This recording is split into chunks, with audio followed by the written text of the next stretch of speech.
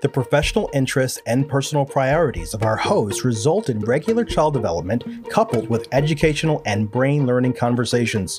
Join in as Dr. Larry Mercer and Michelle Charles bring their expertise before the microphone as part of an ongoing dialogue between this father and daughter duo on Let's Build Their Brain.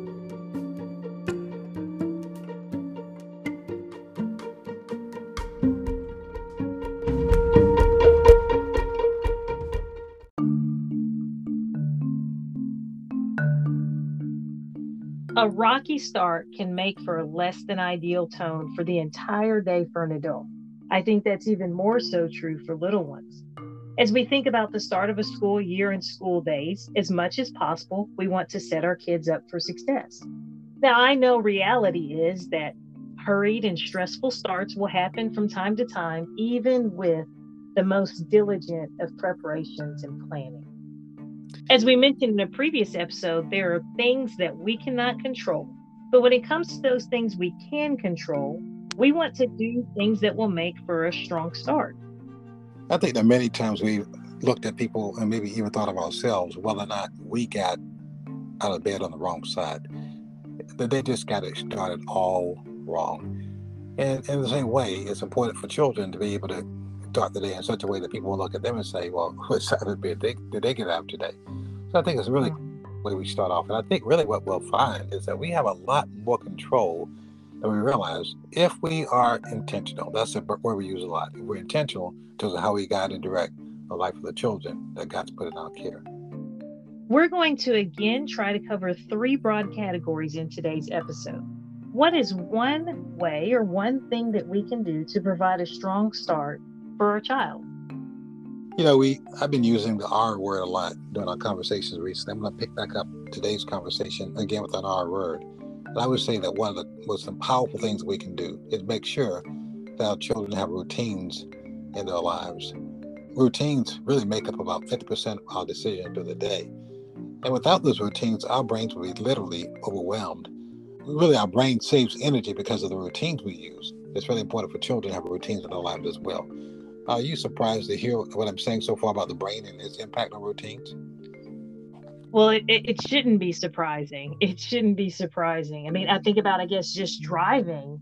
There's probably so much of routines and patterns if someone's driving to work or a familiar path to a grocery store or different tasks. I would think a lot of that is built on routine, signaling and turning the steering wheel. A lot of that is probably some muscle memory type routines that people have.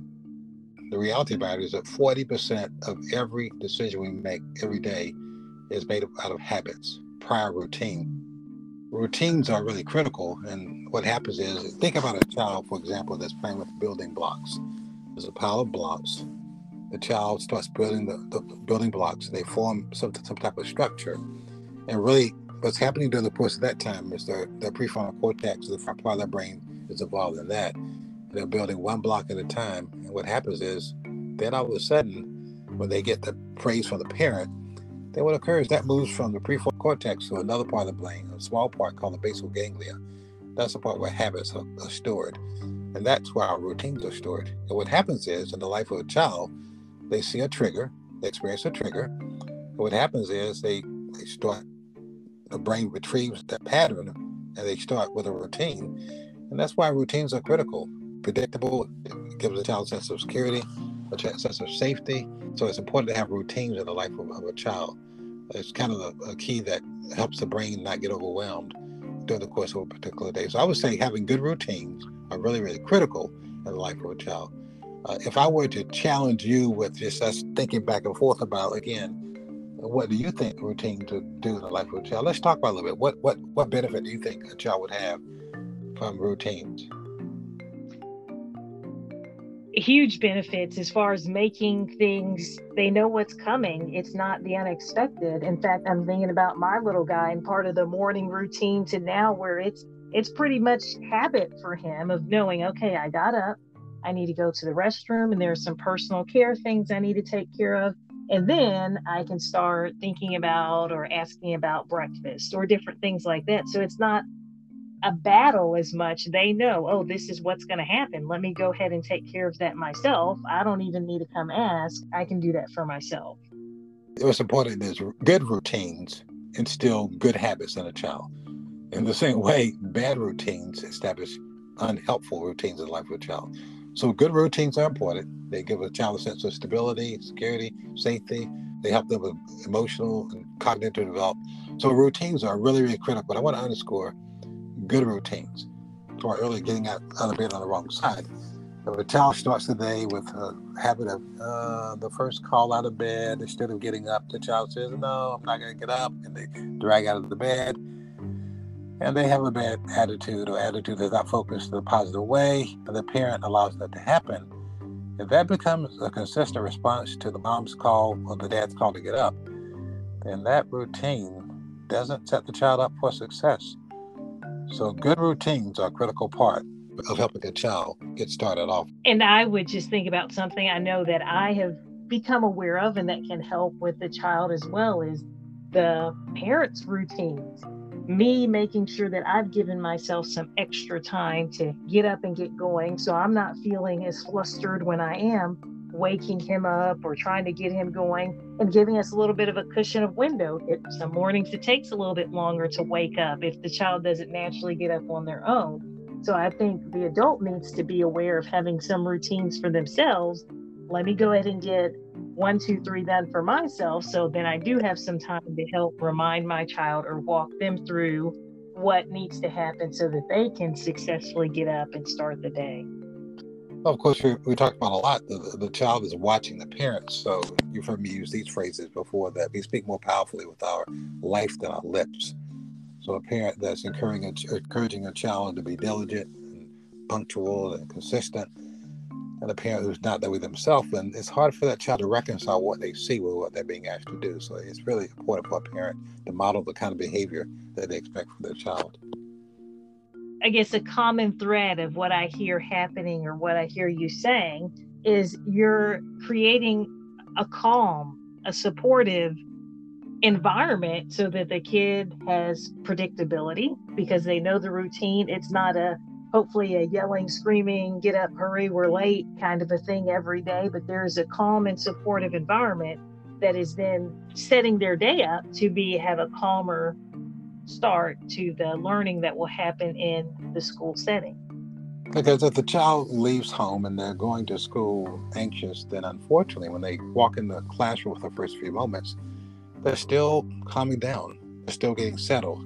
That means they're starting off on the wrong foot, so to speak. And if the teacher is insensitive or not sensitive as he or she should be, the teacher may contribute to keeping that going because they may not let the child have the time they need just to get their rhythm straight. So yes, it's critically important that the parent help the child get off to a good start, because as we talked about many, many times, what's occurring is that anxiety is kind of impacting literally the brain architecture, causing the child to develop some patterns and habits that can follow them for many, many years. So yes, it's critical that a consistent routine is established.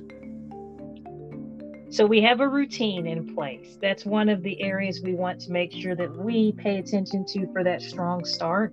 What's another way that we want to help prepare a child for a strong start? Well, can I say a little bit more about a routine? Yes, definitely. I think that one of the things I've observed that you do with little man is that because when he's over at our place, he wants to listen to a song where he goes to bed. That's kind of a routine, kind of a ritual, really, that you established, a very positive ritual that you established that helps him. And, there's a sense in which that's what he expects. And if we don't do that, then it doesn't go quite as well. So it's important. And what I've noticed is that you're using that to help him learn new things as well. Tell me a little bit about how did they get started? Or have you seen that be effective in the past? Well, I think it's been frequently, even before he was verbal and able to request songs, that I would use music, knowing that it's just something that can be calming and soothing. But having that is helpful. I think the main thing I would say is the calming down. I'm laying here, I have something to listen to, or sometimes it's something to sing with. So that is helpful in creating also okay, the music started. I may not be in bed and under the covers yet, but oh, I know the music started. So let me go ahead and get in bed. Let me go ahead and get under the covers. I think that's a good connection to that routine aspect. And I think you bringing that up, not only the start of the day, but the end of the day routines can help to set the right tone for the next day. So whether it's the morning routines, but also those bedtime and evening routines are really important to set the whole tone for the child's experience during the next day. I mentioned earlier that without routines, our brains will be overwhelmed. What literally happens is when music starts playing before he goes to bed, literally the little brain says, okay, we're about ready to go to sleep. And there's a process that's going on in the child's mind and the subconscious mind what's beginning to set that child up, maybe to move to the next phase of a restful night's sleep. So it's really a very powerful thing because the brain then begins to adjust and they set them up for success. So I really want to commend you, and I think it's a great idea what you're doing. By the way, I just love hearing him sing along with the music. There's something about that sweet, tender voice that melts my heart.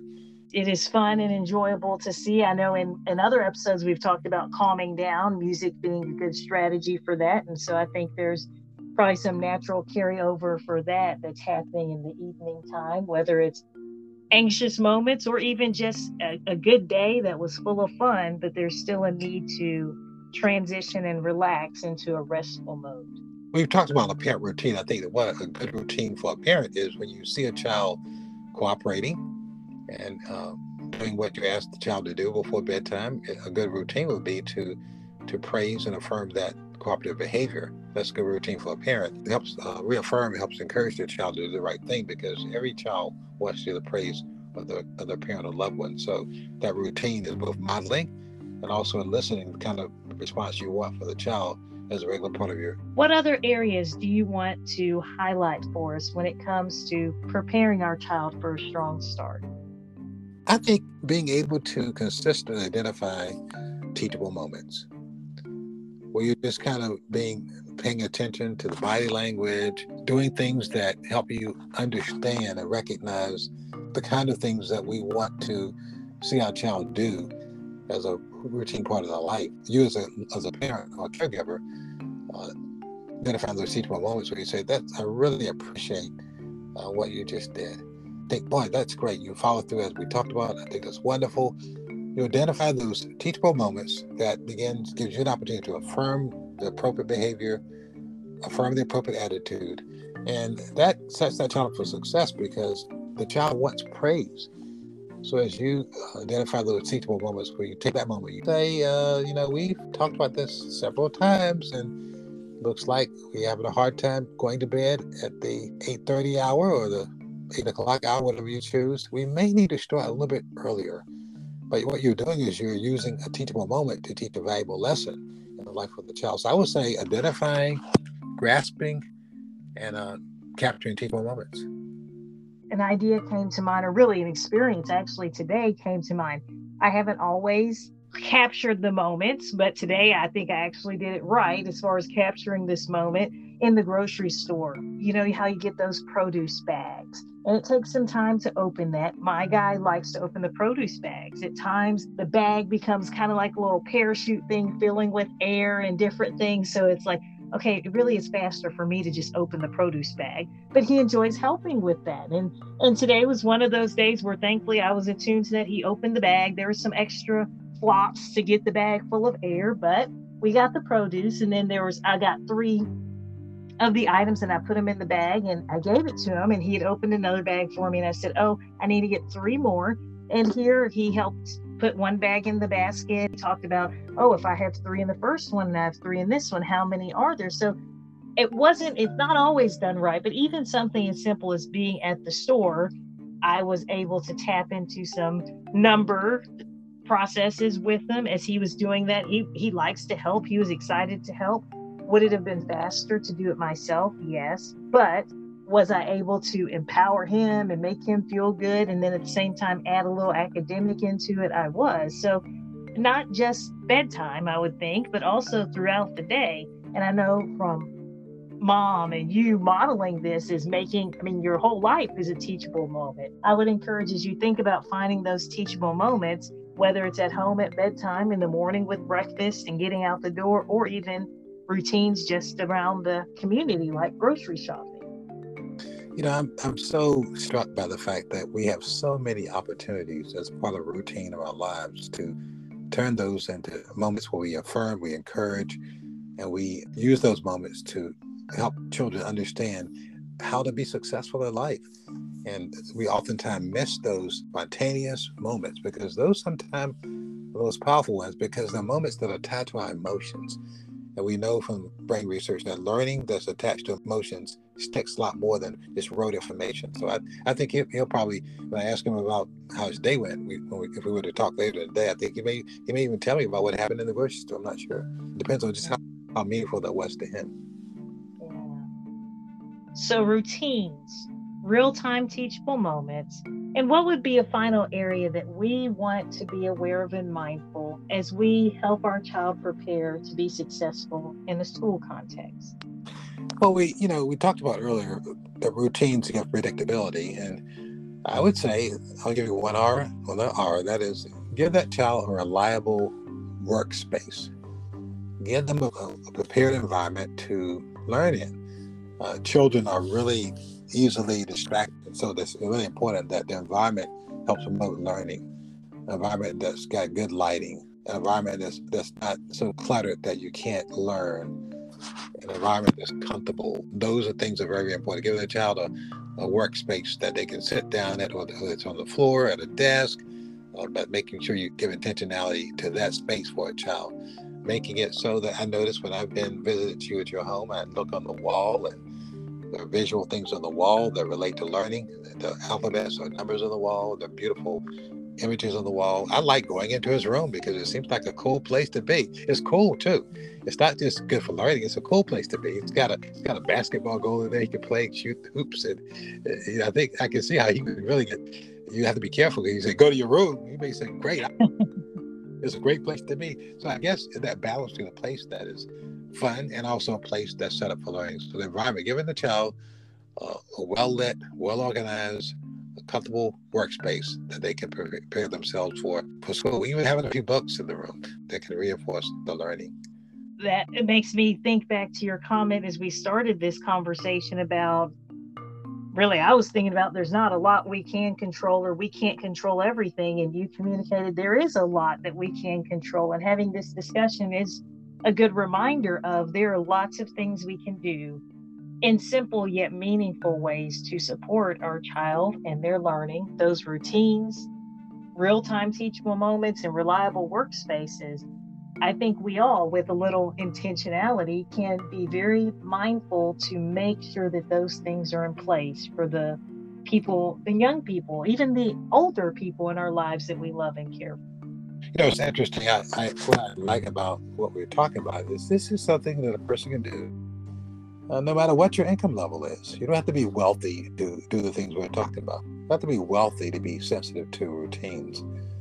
You don't have to be wealthy or super educated to be sensitive to making sure you capture teachable moments. And you don't have to be wealthy to make sure the child has a comfortable, clean, decluttered, well-lit place to sit down and learn. Because that's what you want. By the way, you're teaching them not only about themselves and learning, but you're teaching them about life as well. Well, let's share our practical and ethical ways to grow brains as we wrap up this time together. Do you have a brain-friendly food you want to highlight for us today? I would say berries. I kind of like blueberries, but berries. They're very well-regarded brain food. They contain nutrients that help with memory and learning. They have the ability to stimulate the production of new brain cells. They increase what we call brain plasticity. Eating berries is a very powerful thing, and they're fun too. I'm sure that at bite size, you can put them in a small portion. So I'd say make sure your child's life is full of berries, strawberries, blueberries, cranberries, all kinds of berries in the life of a child. They can be good as part of a meal and also good as a part of a snack. Okay. What would be a good phrase or conversation if a child is having a hard time transitioning from summer mode into back to school mode? Before we get into a phrase, I think it's really, really important that parents really intentional during the summer, bedtimes tend to be a little more lenient, more relaxed. Getting up tends to be a little more lenient, more relaxed, and it'd be a good thing to do. It kind of slowly phase it in, so that if your child's been going to bed at 8:30 during the summer, you may want to start a few weeks before the summer ends, gradually getting them reacclimated to a different kind of time frame. Getting up a little bit earlier, spending a little more time on focused things rather than informal things. So I think parents can be sensitive to how they make the child adjust by being intentional with phasing things in. But I think something like, we've had a great summer. We want to also enjoy the school year, but our schedule needs to be a little bit different so you do your best. In other words, affirming and celebrating what they enjoyed in the summer. We're helping them understand that they're moving into another phase of the year, and it calls for a different set of routines, a different set of habits, a different set of patterns. That's a great way to teach them and also have a conversation with them as well. You're pretty sharp. What have you been doing I know we're getting ready to move out of the summer, I guess literally we're out of the summer. What are some of the things you've been doing to prepare a little one for the next phase?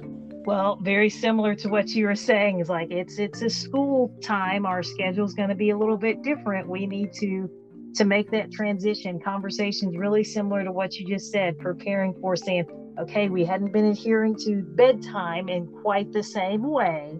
So you can expect now that we're going to be getting to bed earlier than you might anticipate. Even some of the things with technology, there's a little more time for screens during the summer. So we've been reining that back in, of realizing, okay, it won't be to the same level now that we're back into school mode at this point. I've always admired your intentionality. I think it's really, really positive. Well, for a fun activity, I don't know if fun is the best word, but definitely practical.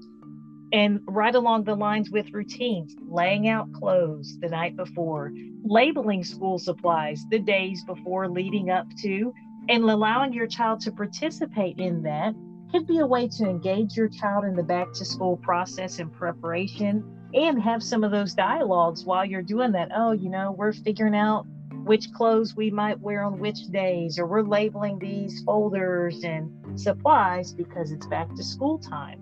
Would be a way to engage your child in the process and allow for some good conversation to prepare them. Any closing thoughts you have, Dad? A word we've used a lot in our conversation is the word being intentional. Be intentional, because if you're able to establish healthy routines, and you're able to be tuned in to the real-time teachable moments in the life of your child, if you're able to set up just a reliable, predictable space for them to learn in, you are very powerful, and you can make a powerful difference by doing those things to help your child get set up for success. But give yourself some grace. Give yourself some grace. Don't be too hard on yourself. Just be intentional, and as you do that, I think you'll find that your child will be able to glean from your insights, your routine, and get off to a very good start. Well, join us next time for more information and brain building.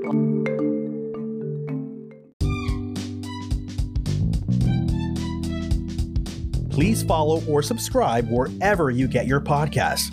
Stay connected with Let's Build Their Brain via Facebook, Instagram, and TikTok at Let's Build Their Brain Pod, and on Twitter at Build Their Brain.